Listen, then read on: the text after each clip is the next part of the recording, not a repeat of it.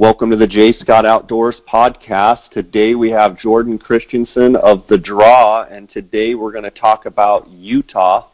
We've got a deadline on March the 5th. Jordan, it was great to see you at the Western Hunting and Conservation Expo up in Salt Lake City. Great to see how active the booth was, and you constantly had people. Every time I went by there, you had people you were talking to and new members signing up, and I just want to congratulate you on the success of The Draw, and it's obvious that people are taking notice, and it was great to see your booth always full of people.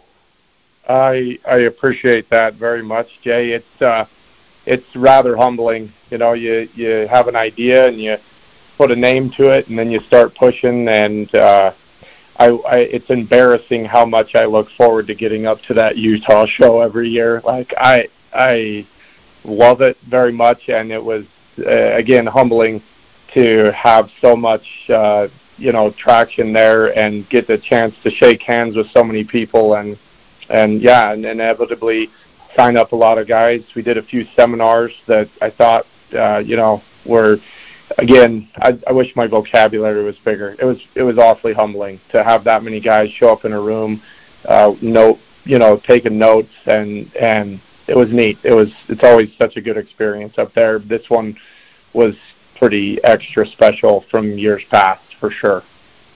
That's awesome. Jordan, before we get into talking about Utah, we're going to kind of go through the ins and outs of Utah and The Draw, but your background, you're no stranger to the application game. Talk a little bit about your background and your strengths as you see them. Sure. I think even starting sooner than later, my dad, Jay, was quite visionary at quite a young age, not only in Utah where I grew up, but starting to branch out. He started me down a path with lots of different points in lots of places. And, at 37 years old, I hit 20 points in a few different places, including Utah this last year.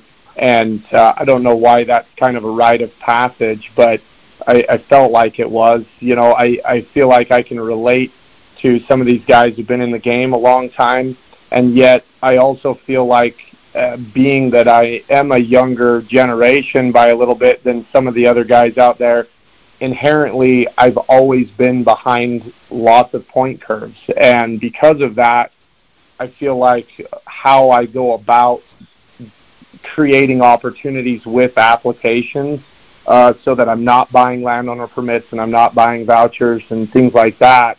I've had to be a little bit outside of that normal, just get started, apply until you draw type mentality. Like, I'm always looking for the wrinkle, and it's because myself and many others, I wasn't old enough to be in a max point situation in really anywhere. The point systems existed before I could get in the game, or if maybe there's one or two out there that weren't quite that same scenario, but my dad didn't jump on it like he did some of the other places. So been in it a long time, and then back in 2014 started at Cabela's Tag, got asked to come and join that team up there. And you don't know what you don't know, I guess, is maybe the best way to put it. But again, insanely humbling experience. It was like walking into a room full of giants, and then the volume that we were required to be doing at that Cabela's Tags was so much more than you could have ever imagined. I guess getting something started from nothing, and you just get baptized by fire. And I think, like anything, repetition is the key to being good at something. And I got such an amazing opportunity.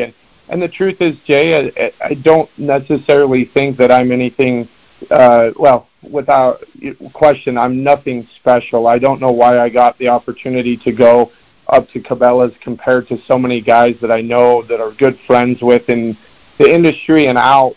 But if you give most guys the chance that I did to sit there and become a student of this now for the past 5 and 6 years, let alone coming up and growing up in point systems, I think that they would anybody spends 10, 12 hours a day being a student of anything, you're going to learn a ton about it, and that's what I am. I'm constantly a student of it, and nowadays, resources that exist like GoHunt.com, anybody can become a student of it and have so much at your fingertips to learn. It's just that I don't have distractions. This is it for me. This is all I do. It's all I've done now for quite a long time, and I'm quite humbled by the opportunity for sure. So the Draw is a company that you started with your partners, and you guys do applications for hunters across the western U.S. That's a 30,000-foot. But why don't you tell the listeners, and then we'll dive into Utah, what you guys do on a day-to-day basis at the Draw? Sure. So I mean, at the ground level of it, we're an application service, Jay. We find that, like we said, there's so much resources out there, and they're available for guys that are looking for it, that truly our business is a customer service-oriented business. If you can't keep up with the deadlines, you don't want to keep up with the deadlines, you don't want to keep up with the research part of it, we become a good fit. We feel like we can navigate really anyone's goals. If they want to go elk hunting every year for the next 10 years, they want to go deer hunting every year for the next 10 years, and they want to do that with applications, then we can help them build what we call a hunt plan, so that we take out that randomness as much as possible, so that we're not simply grabbing a handful of darts and throwing it at the wall. We have finish lines that we're building up to quickly, so that we're hunting as often as we want. And then, hunting is such a progressive sport. We're always trying to kind of look through a crystal ball with a hunter, knowing that if you kill, half a dozen 280 to 300-inch bulls over the next, 6 or 8 years, eventually what you're excited about and what your goal is, even if it's just in that one genre, is inherently going to be different than what it is currently, and we build plans around that, and for each species, and then and execute them so that we are hunting as often as we want with these draw opportunities, and we are the only company in the country, Jay, that offers what we call a floated and a non-floated service. So depending on the customer and what they would prefer, essentially the floated becomes the states like Wyoming and New Mexico and some of the stuff in Idaho, where they require all that money up front just to get your name in the hat. Our floated service, for a fraction of the cost, takes a lot of the tying up all that money for extended periods of time, and we do a Kids Apply Free program. So if you're working with us, whether it's the floated or the non-floated version, and you want to get your youth hunter rolling as you should, we don't charge a dime for it, whether they are floated or not. So that's the core of it. Once a guy draws a tag, we're as involved as they would like us to be in helping them secure an outfitter. We work with some of the very best in the country. I'm always humbled by our, the willingness that so many of these guys have to take our hunters, no matter where it's at. And sometimes you don't draw, and we have lots of stuff like that, whether it's international or domestic. Again, we're as involved as guys want us to be with helping with outfitters. And I would also even call out the DIY guys, right? If you draw a tag, we've got so many networks and resources. I'm not saying we're going to be able to put an X on a map and say this is it, but pretty often we're able to at least narrow down, a bigger unit to help guys at least get pointed in the right direction, and see if we can't help as much as we can once the tag is drawn, no matter which direction they'd like to go. Awesome, man. Let's dive into Utah. Looks like we've got a March 5th deadline. Why don't you give an overview for those people out there that maybe are new to Utah, maybe haven't applied, and then as well talk to how the structure works for those that have been applying, but might need to be the edges need to be filled in a little bit. Sure. So, I honestly, I think I have kind of a very different take on Utah, to be honest with you, Jay, than some, and the part of that is just again, I'm kind of a product of that system. So, at a 10,000-foot view, Utah is another state that is a bonus point state, and what I would call a modified bonus point system. And so, bonus point means raffle tickets to me, right? And then the modified portion of that means that there is a potential finish line. There is a max point pool, and 50% of the tags are set aside for a max point drawing, and then 50% are set aside for a random drawing. Starting last year, they kind of adjusted how their 50% rule was. So now, say there is 5 total non-resident tags, 3 of those go into the max point pool versus prior to 2019, it would have gone the other way. But, so at face value, all that sounds great for a draw system. 50% of the tags, whoever's been applying the longest, 50% in a random drawing. The problem for non-residents is just really boils down to the fact that overall there's very few permits. So it's not very often that we see even 5 in any one given hunt code. And if we do, we would probably want to take a harder look at that, comparing it to so much of what else is going on in the state, because often it's 1 or 2 permits for non-residents, especially in some of the more elite opportunities. Meanwhile, the once-in-a-lifetime stuff, not always, but almost always, is going to be only 1 permit. So if there is only 1, that is one nice thing, is it does for sure go into the random drawing.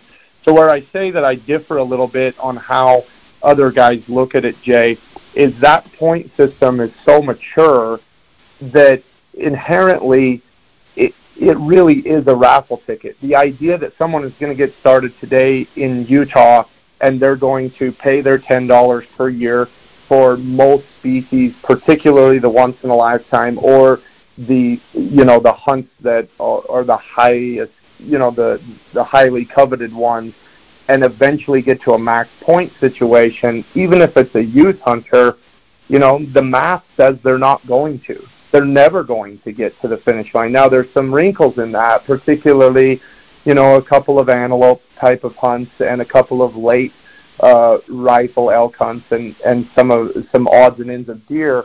But overall, as a general rule, we're never going to get to a max point. So if we're not going to get to a max point, why would we ever start there?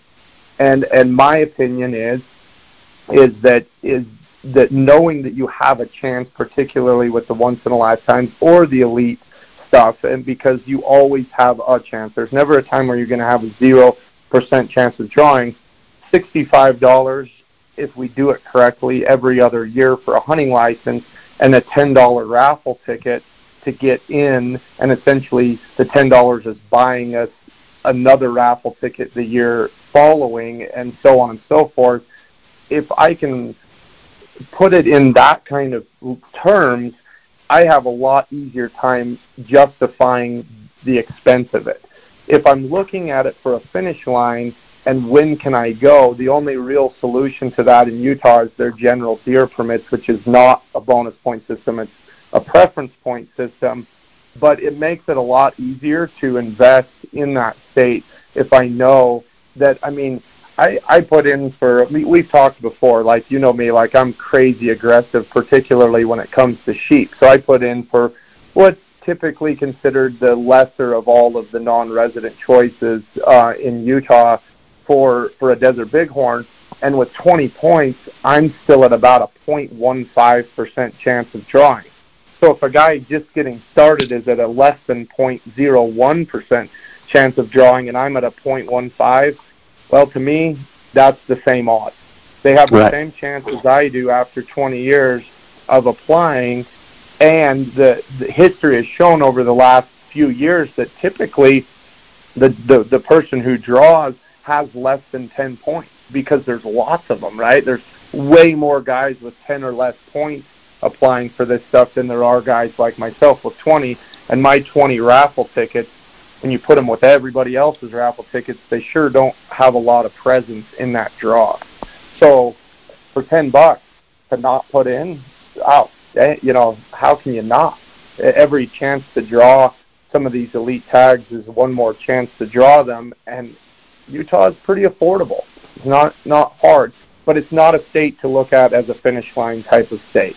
It's that there's excellent quality, fantastic hunting, and even the worst units in the state, oftentimes in the limited entry stuff, I would put head-to-head with so much else of what's going on in lots of places in the country, and that's why I invest in it, and that's why I would, talk to somebody else about investing in Utah, but not a finish line state at all. You talk about General Deere. Talk a little bit about how that program works, and how their dedicated program works, and how that may be a little bit more opportunity than chasing, the Paunsaugunt or the Henrys or some of these limited entry deer units. Absolutely.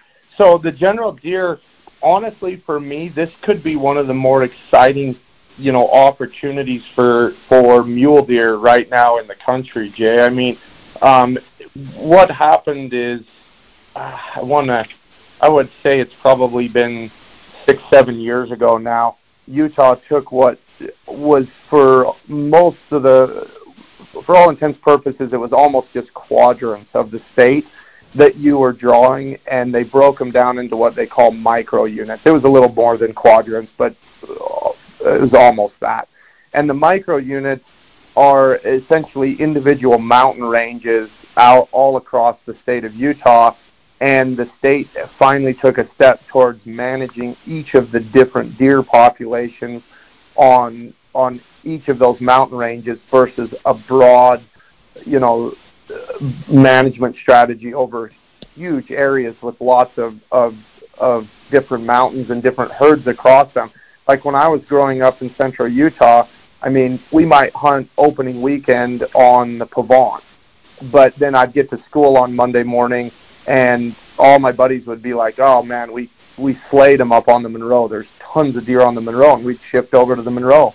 And maybe I hunted there during the evenings after school leading through the week, and then I would catch wind that there was a whole bunch of deer being killed over on the Fish Lake, and I could shift over there. And so in a 9-day hunt, I could end up hunting what nowadays is 3 different units. And I think the idea that Utah is secluding their hunters and saying, okay, this is where your hunt is going to be, is definitely saving some deer. And whether they meant for that to happen or not, it sure feels like from the outside looking in that we've had a couple of shining stars start, blossoming across the state, and they're not managing for that necessarily, but just the fact that you're not having hunters shifting and moving all over the whole map, I think is starting to save some of the deer, and you're starting to see some fantastic age class. It's still probably less than 10% of the hunters are killing that 4- and 5-year-old deer, but when I was growing up, it was even less likely. Even though you could hunt all of these different places, it was less likely to run into a deer of that age class. And now so many units are producing some of those types of bucks. And you have to be a little cognizant because the state, again, isn't managing for that. So even when you've got something that really looks like it's taking off, any given year, they could issue more opportunity tags, more tags and more opportunity. And then that age class could get whittled back down. But there's a lot more management happening per unit and per mountain in Utah than there ever has been. And it sure feels like it's having a positive effect. And then because of that, it's segregating the hunters much more than they used to be. And so you can draw 80% of these general tags with, 1 point for archery, half of them with muzzleloader with 1 point. I think some of the hardest stuff to draw in the general is there's 1 or 2 units that take about 5 or 6 points with the rifle to draw.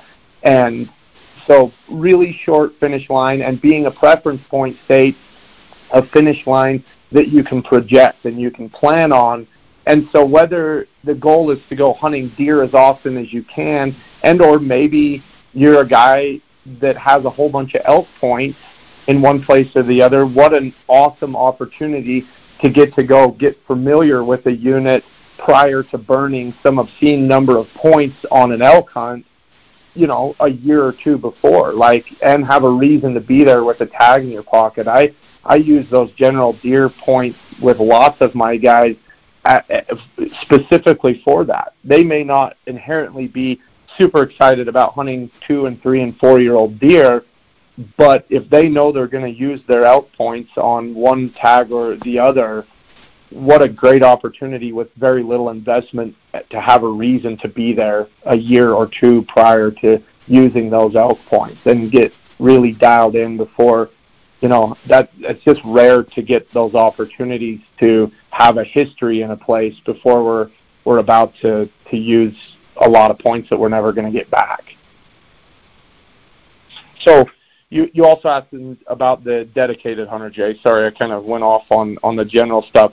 So the dedicated hunters, you know, it's not for everybody. But if you want to hunt more, you want to, you know, get super familiar with an area, that program for residents, in my opinion, is a no-brainer.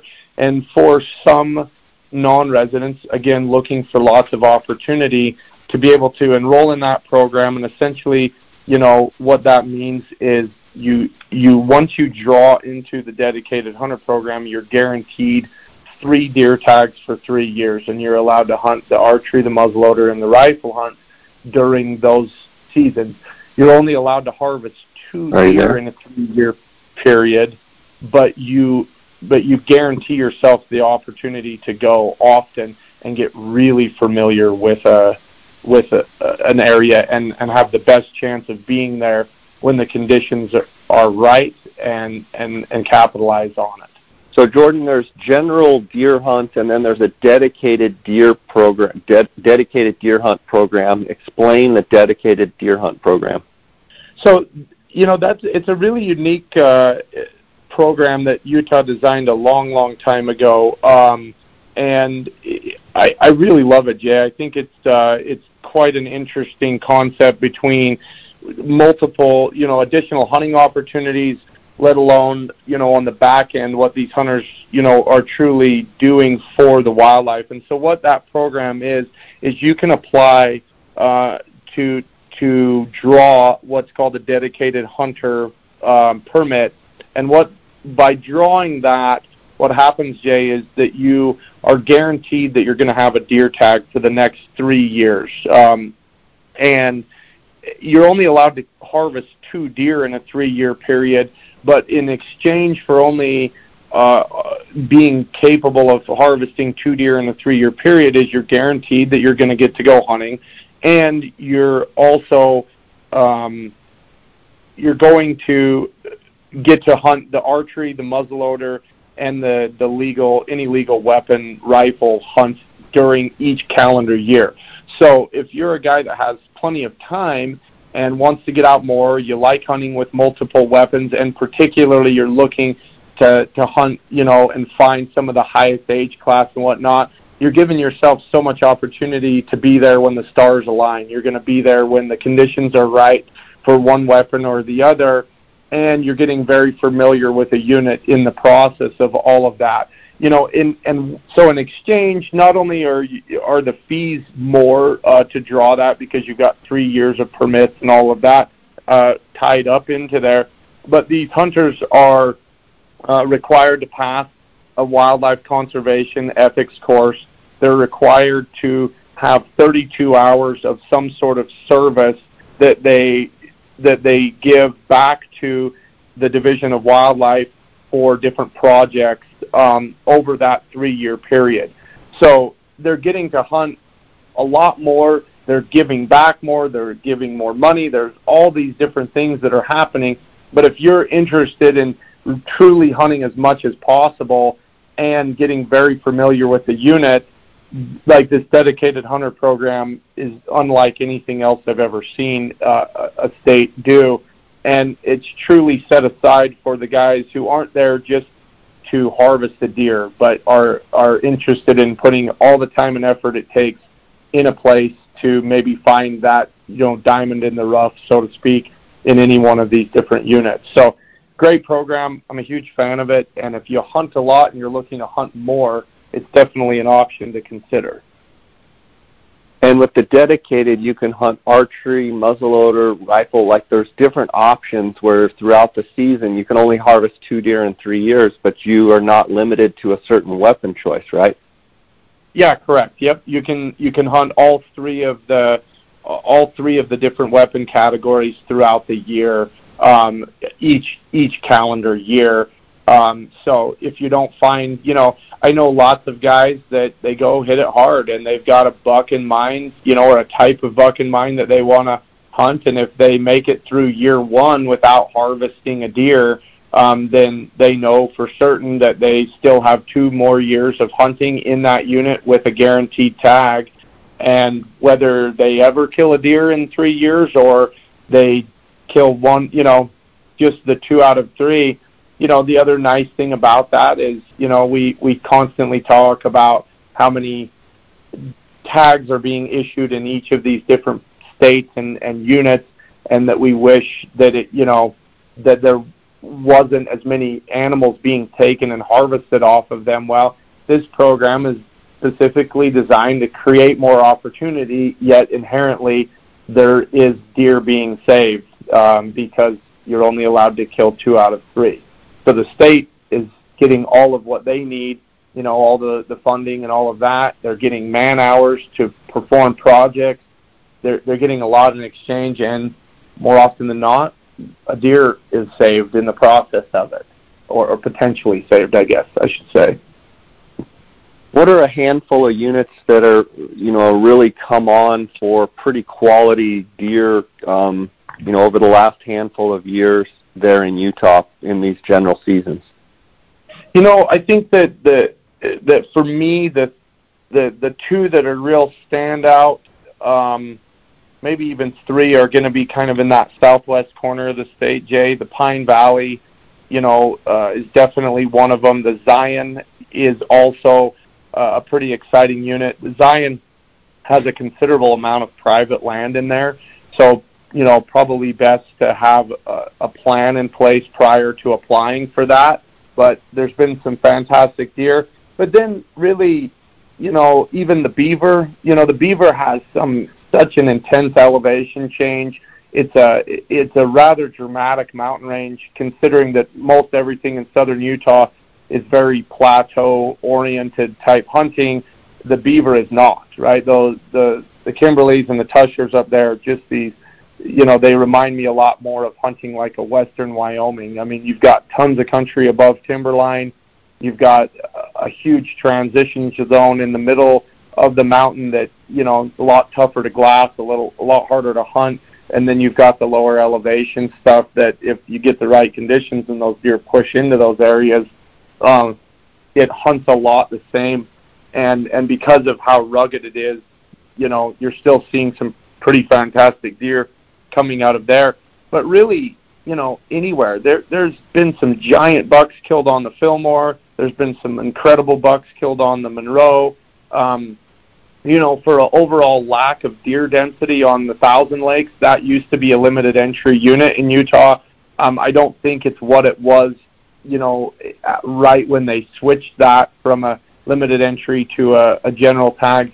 But there is definitely still some age class there. The Boulder is such a massive unit with everything from, you know, red rock to high plateaus, and you know, there's no way for there not to be age class existing in nooks and crannies of really a lot of these units, when inherently you're not having the locals bounce from one unit to the other during the course of the hunt. You know, so you've got the major population in Utah drawing one or the other.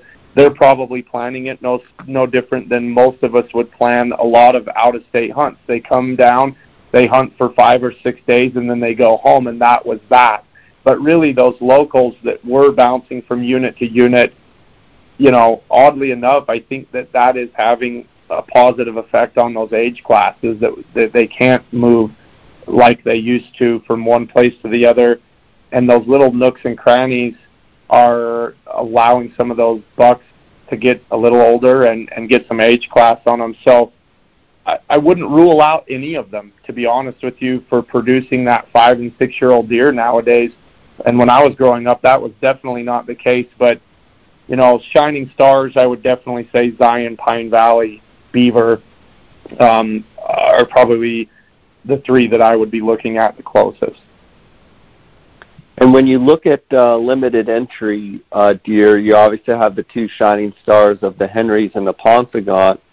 It sounds like everyone's saying that the Paunsaugunt has actually been outperforming the Henrys and has probably maybe retaken the top spot where, the Paunsaugunt used to hold that for a long time. Talk a little bit about those 2 limited entry units. Obviously, those are the cream, the cream of the crop and the best that Utah has to offer. But talk about them.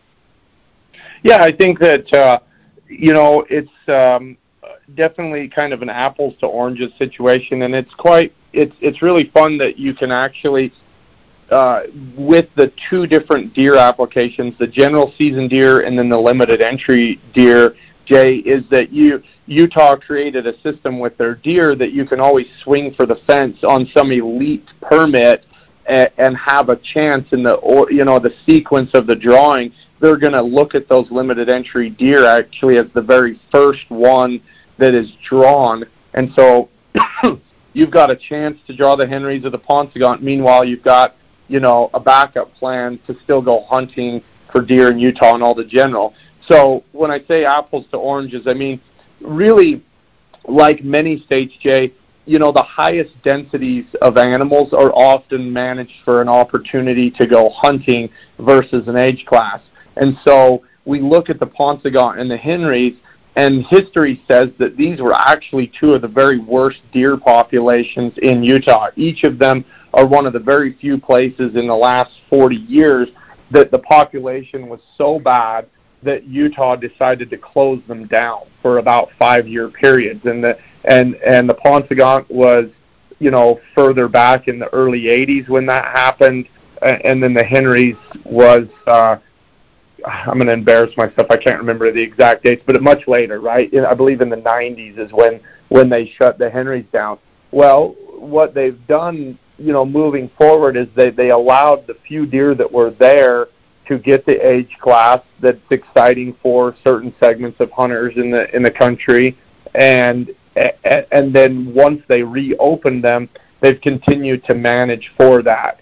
I think as far as overall deer populations, the Paunsaugunt, while it might be one of the weaker deer populations in the state, there's a whole lot more deer there than there is on the Henrys still to this day.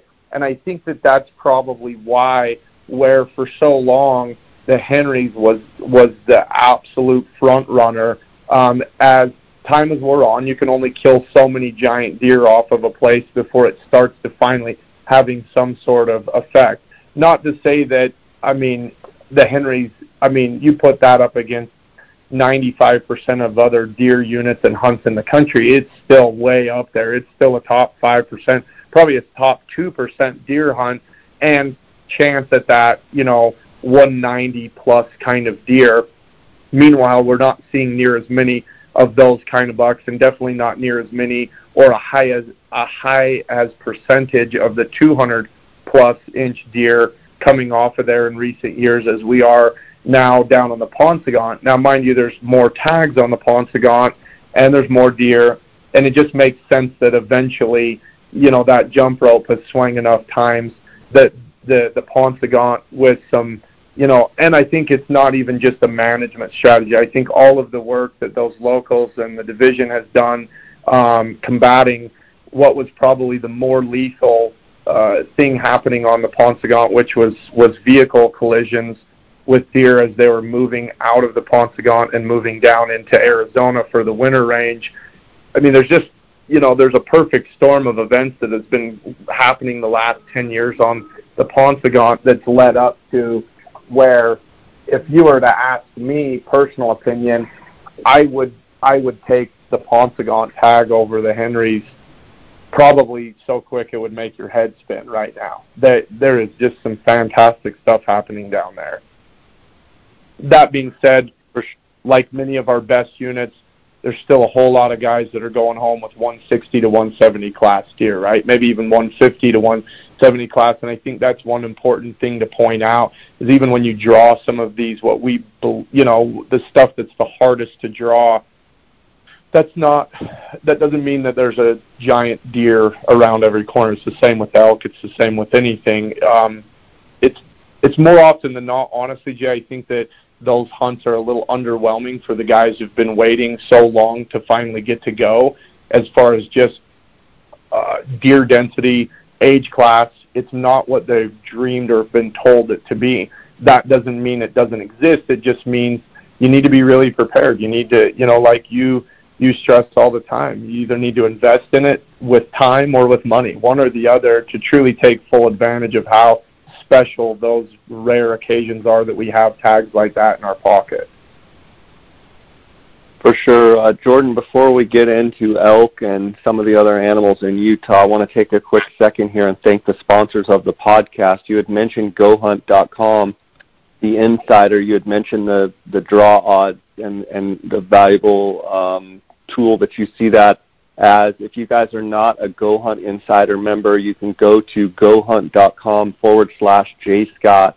You're going to get a $50 GoHunt Gear Shop gift card just for signing up. It's the best Western hunting resource tool out there as far as draw odds.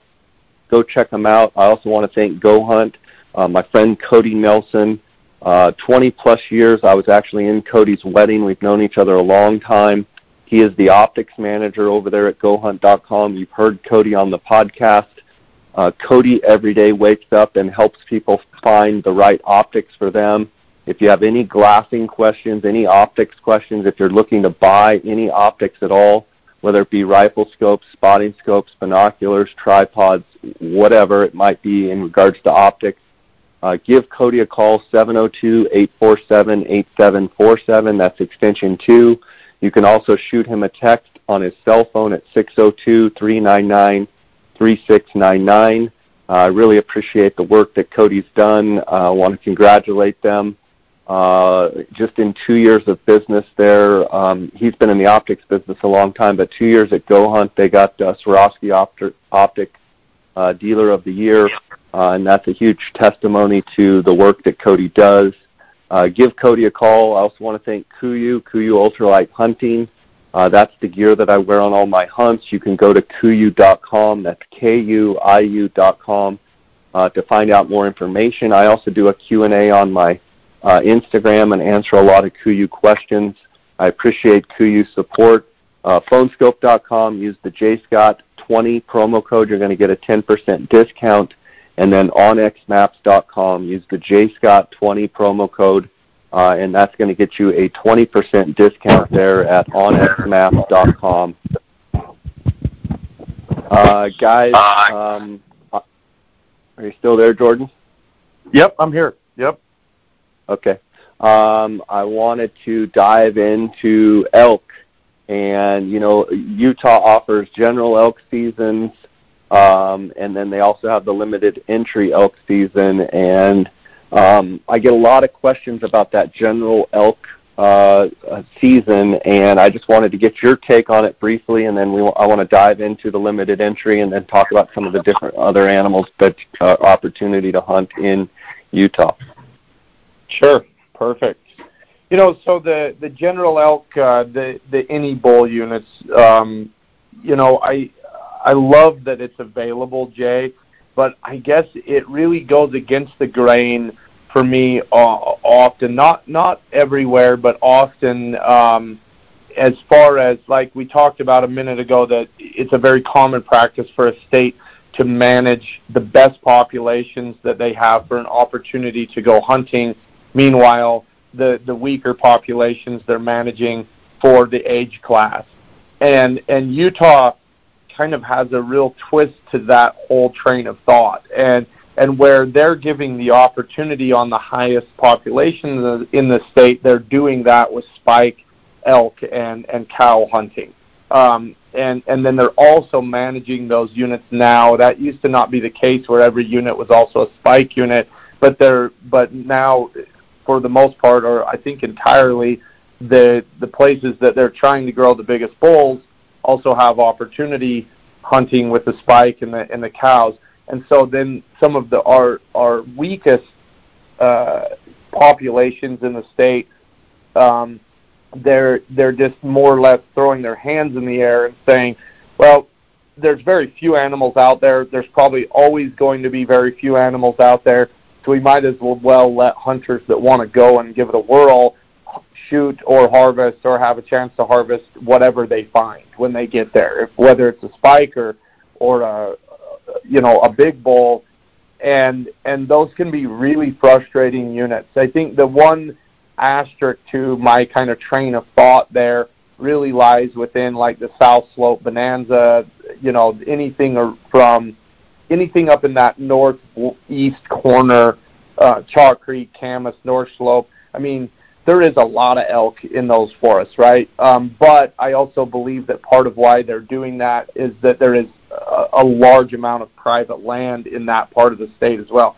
So great elk herd, but access is always going to be difficult between the reservation and just the massive amount of private property that exists. There's still plenty of room to hunt, especially as we get into the deeper, darker places of the Uinta Mountains and things like that. But overall, outside of that being kind of the anomaly to the rest of the state, when we look at what we can hunt for the any bull, just be aware, like we're talking extremely low density of animals in most of these units in most places. So if you find a nice little pocket of elk that you can hunt regularly, and I know guys who do, and they're very successful at it, but for a guy just planning a trip to Utah and that's kind of his starting point, I mean, at a minimum, do some serious amount of research and be prepared to spend quite a bit of time in the unit to be successful, because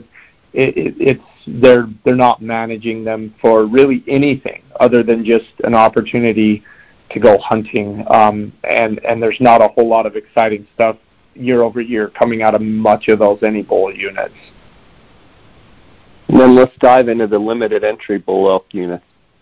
Sure. So limited entry is definitely kind of again 180 degrees back from what these any bull options are, and so there is quite a number of different limited entry units across the state, from the very far northern reaches to the southern, and all scattered through there.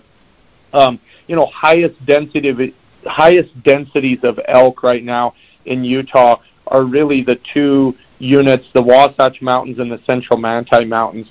And so those two places in particularly are issuing more tags, Jay. And if a guy is looking to get started in Utah and is looking for a finish line, particularly on the late rifle elk hunts that happen in both the Central Mountain Manti and the Wasatch Mountains, are going to be the most viable options to be looking at. And, they're actually, again, comparing those, while they might be kind of the lower tier and more available type of hunting in Utah, I would put those units and those elk hunts up against, 99% of what's happening in Colorado. I would put them up against a lot of what's happening in New Mexico and Idaho and Wyoming, as far as that although bull for bull is maybe not going to be as exciting as some places in Utah, you're still in Utah. They still have a great management strategy around their elk, and the chance of you're hunting a unit that's still consistently producing a few of those 360 plus kind of bulls a year is absolutely true. Once we move out past that, there is a few other kind of anomalies that don't have the history of producing giant bulls, but any unit in Utah has a chance to produce a 340 to 360 class bull. Lots of them are killing 280 to 300 inch bulls across the state. And, you know, if you're looking for that shining star, if you're looking for the very best of what Utah has to offer, you know, for a long time, almost kind of like Ponce got to Henry's with the deer, you know, the San Juan and the Pavant and the Boulder, all three of those have been kind of where guys have been looking for, you know, what is the most consistent for these anomaly type bulls, that 380 plus kind of bull. And the San Juan has kind of been the winner for a long time. You know, personal opinion, the Boulder right now is probably the shining star. I think that the last few years, the age class that's been coming out of there is definitely been more consistent than what's happening on the San Juan. But truthfully, Jay, regardless of season dates, regardless of you know, one unit to the next, any one of those still have a chance to produce something quite special. You know, the Southwest Desert, the West Desert Deep Creek, the Fillmore, the Boulder, the San Juan, the La Salles, the Book Cliffs, all of them have fantastic track records of that 340 to 360 class bull. And, you know, outside of like one or two places on earth, you know, if you see a bull like that opening morning, you probably better get pretty serious, unless you got a stack of them in your garage so big you can't run and jump over it. Like, that's what you're there to hunt. That's what you're there to kill. So there's always anomalies, but to bank on it being you in a 5-day period or a 6-day period is super unlikely. So you got to look at the realistic track records and what that medium kind of bull is, and then just, you know, make up your own mind when you see, you know, those kind of bulls, whether that's what you're after or if you want to wait it out for that anomaly to happen or that lightning strike to happen. But if it's going to, it's as likely to happen on the San Juan, the Boulder, the Fillmore as it is any of the other units in the state. Jordan, we've got once-in-a-lifetime animals in Utah with the Desert Bighorn, the Rocky Mountain Bighorn, and the goat hunts. And there's some other animals to hunt. Talk briefly, obviously the buffalo as well, and I guess bull moose. I'm forgetting the bull moose, but talk about those once-in-a-lifetime hunts briefly, and then we'll conclude. And I appreciate all your time, but let's talk about these once-in-a-lifetime hunts. Yep, absolutely. You know, so you know, Utah, again, kind of going back to how their draw process works, Jay, is being that more often than not, there's only going to be one non-resident permit available. You know, it's not a matter of applying with the idea that we're ever going to hit a finish line, especially for us non-residents. It's about the fact that for $10 we've got our name into another hat, and with one raffle ticket in the bucket, we, you know, when we shake down the math, we really have as much presence, or all, you know, within a fraction of as much presence as a guy who's been at it like myself for 20 years.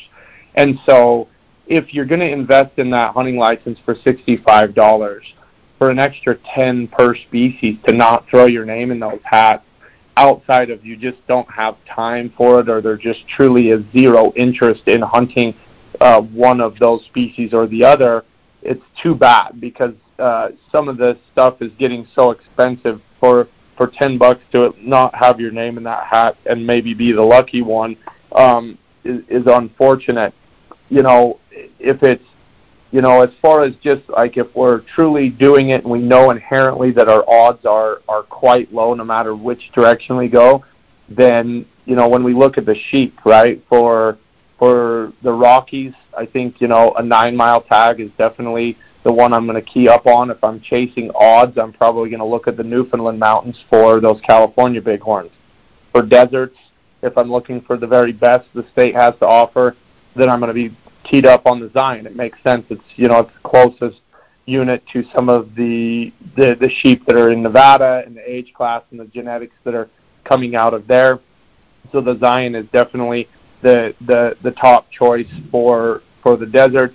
Meanwhile, if we're chasing very minute changes in odds, but if we are chasing them, the San Rafael unit is definitely the easier of all the tags to draw for the non-residents. But we're, making that clear. I mean, we're literally talking less than 0.1% of a point, in percentage-wise when we say we're best unit in the state versus chasing the odds. So not a much shift. The Buffalo right now in Utah is pretty exciting. There's been, the fact that they've split that now, and you've got between what used to just be the Antelope Island and the Henrys and the few hunts that were there. Now we have the Book Cliffs in the middle of it. Now they're adding archery-specific permits. I get, there's all sorts of different twists and turns happening with the bison that is segregating those guys who have chosen to apply for that. And the age class is fantastic. They're killing as big of bulls as they've ever killed in Utah in both the book, really anywhere that they have a hunt. It's just very tough to draw. So if you're looking for a super low physicality hunt, as low as it can be, it's a more expensive permit. It's about a little over $1,000 more, but that Antelope Island tag is, it's a great way to check the box on a bison. If you're into a hardcore hunt and you want to go do some, Wild West stuff, the Henry Mountains or even the roadless Book Cliffs and any of the Book Cliffs, maybe not quite outside the roadless, but overall any of them are going to be a fun, challenging hunt. The moose right now, the Ogden, the Wasatch, the South Cache, throw a dart. Like if you land in a moose tag in any one of those, I'd probably say the Wasatch is the more consistent of the areas, but really any of those units are going to produce a fantastic bull if you give it the amount, the right amount of time, or you invest in an outfitter that's going to give it the right amount of time and things like that. They're all really good. Mountain goats, again, Utah has been kind of pushing goats into every nook and cranny they can, like they have their sheep, and they're trying to expand opportunities by introducing herds in all sorts of places. And the age class is there. There's fantastic goats coming out of every unit in the state. If you're looking for a lower physicality hunt, the Willard Peak is something to consider. You're going to drive your truck up to the parking lot that's clear at the top of the mountain. I think it's just over 12,000 feet, and there's an 18-inch, mountain bike, dirt bike trail that goes all the way across the rim of that unit, and you're even going to see goats right in that parking lot. So low physicality. Look at the lower physicality. As soon as you come off that trail, it's still every bit as physical as any goat hunt I've ever been on. But between those two, the Beaver and the Willard, either one of those are a potential for a Boone and Crockett type goat. And then you've got the Nebo, you've got the Uintas, you've got lots of options. So don't look at it as a finish line. Don't look at it like I'm trying to build up towards something here. It's not that, unfortunately, in Utah. If you have less than 10 points, hell, if you probably have less than 15 points in that state for all of those once-in-a-lifetimes, the idea that we're ever going to get to a finish line there is so unlikely. But for $10, throw your name in the hat. Guys draw. They have tags. And it's fantastic hunting when it finally does happen. Jordan, that's an awful lot of information. I really appreciate the amount of time that you spend and the thoroughness, that's probably not even a word, the amount of thorough explanation that you have. I want to encourage the listeners to reach out to you, but I also want to give you a chance to have a final word on talking to the people out there that are listening and let them know how they can reach out to you. I appreciate it, Jay, very much. Probably our biggest one, like so many nowadays, if you happen to be on social media, our handle on Instagram is @WeAreTheDraw. Facebook, you can look us up at the Facebook /The Draw. And We're on LinkedIn. We've got a little YouTube channel, but primarily, the biggest thing I'd say to your listeners, if you want to keep up with what we're doing and what's going on, the social media is great. But if you have a specific question, phone calls are free, Jay. Like, I think that, again, the information that so many places is providing now, it's so fantastic and it's so great. And I think guys should seriously consider that, like the research part of it, to jump on GoHunt.com. You can't beat how deep and thorough the information there is on the Insider. But if you have a one-off question, direct message us on social media or give us a call. I mean, we can usually dial it in super quick, from on the ground experience, let alone just going over some basic odds and get a clearer picture of what it is that you're thinking about investing in, and we like those phone calls. So anybody has a question, please give us a call and we can get you dialed in, and the phone call is always free, so why not? Awesome, man. Well, I appreciate it as always. It was great seeing you at the show, and you guys, you've been creating a name in the industry, and the growth has been great, and you can just see the treatment that you give your customers, and I just commend you on that, and I look forward to having you guys on again. We're going to talk New Mexico. We're going to go in depth with New Mexico, and just appreciate this talk about Utah, and I'll be chatting at you down the road here. I can't wait. I sure appreciate it, Jay. All right, buddy. God bless. Take care. Bye-bye.